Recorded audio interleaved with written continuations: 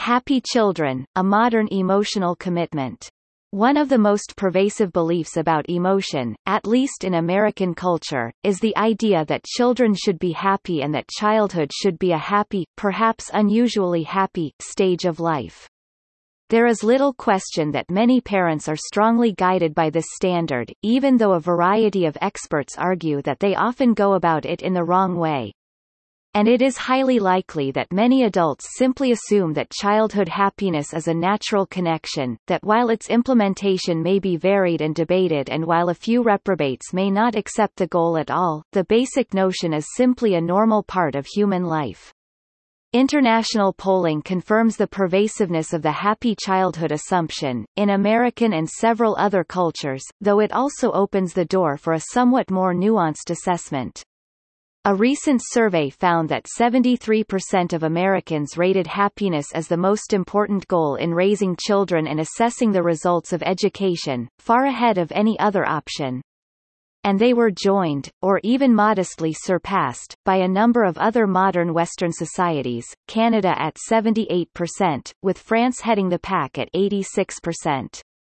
Other goals paled in comparison. Even though it was possible to select more than one option, only 20% of Americans rated success as a major goal, along with 17% in Australia and the United Kingdom.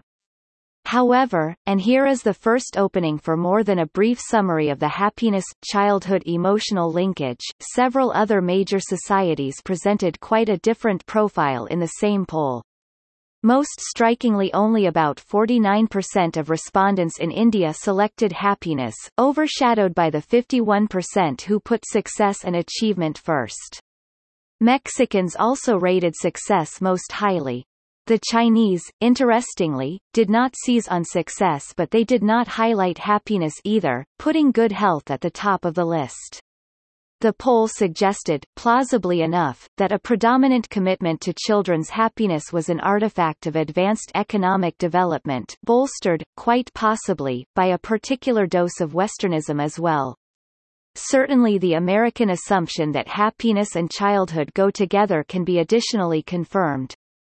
A child-rearing expert, Robin Berman, puts it this way: "When I give parenting lectures around the country, I always ask the audience, what do you want most for your children? The near-universal response I get is, I just want my kids to be happy." Berman herself deeply challenges the validity of this commitment, but for now the main point, again, is to emphasize the depth of the American assumption, shared, clearly, with other Western societies. It is understandable that many Americans simply take the priority for granted, open perhaps to a discussion of what strategies best achieve the goal but not inclined to subject the goal itself to much scrutiny. The idea that children should be happy, indeed that childhood stands out as a particularly happy time of life, is deeply ingrained. But without placing too much emphasis on international polling, the gap between Western and Asian or Mexican responses already suggests that the childhood happiness equation is not automatic or in any sense natural, but the product of more particular circumstance. And this in turn opens the way to a more searching analysis, aimed initially at determining where the idea that children should be happy came from in the first place and then tracing the way the association has evolved in the United States, with some clear downsides or problems attached.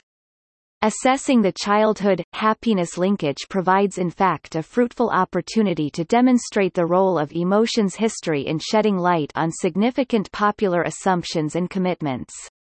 The emotions history field, which has grown rapidly within the history discipline over the past 30 years, contends that key aspects of the emotional beliefs and experiences of any society are shaped not by invariable psychobiology but by particular social and cultural circumstances.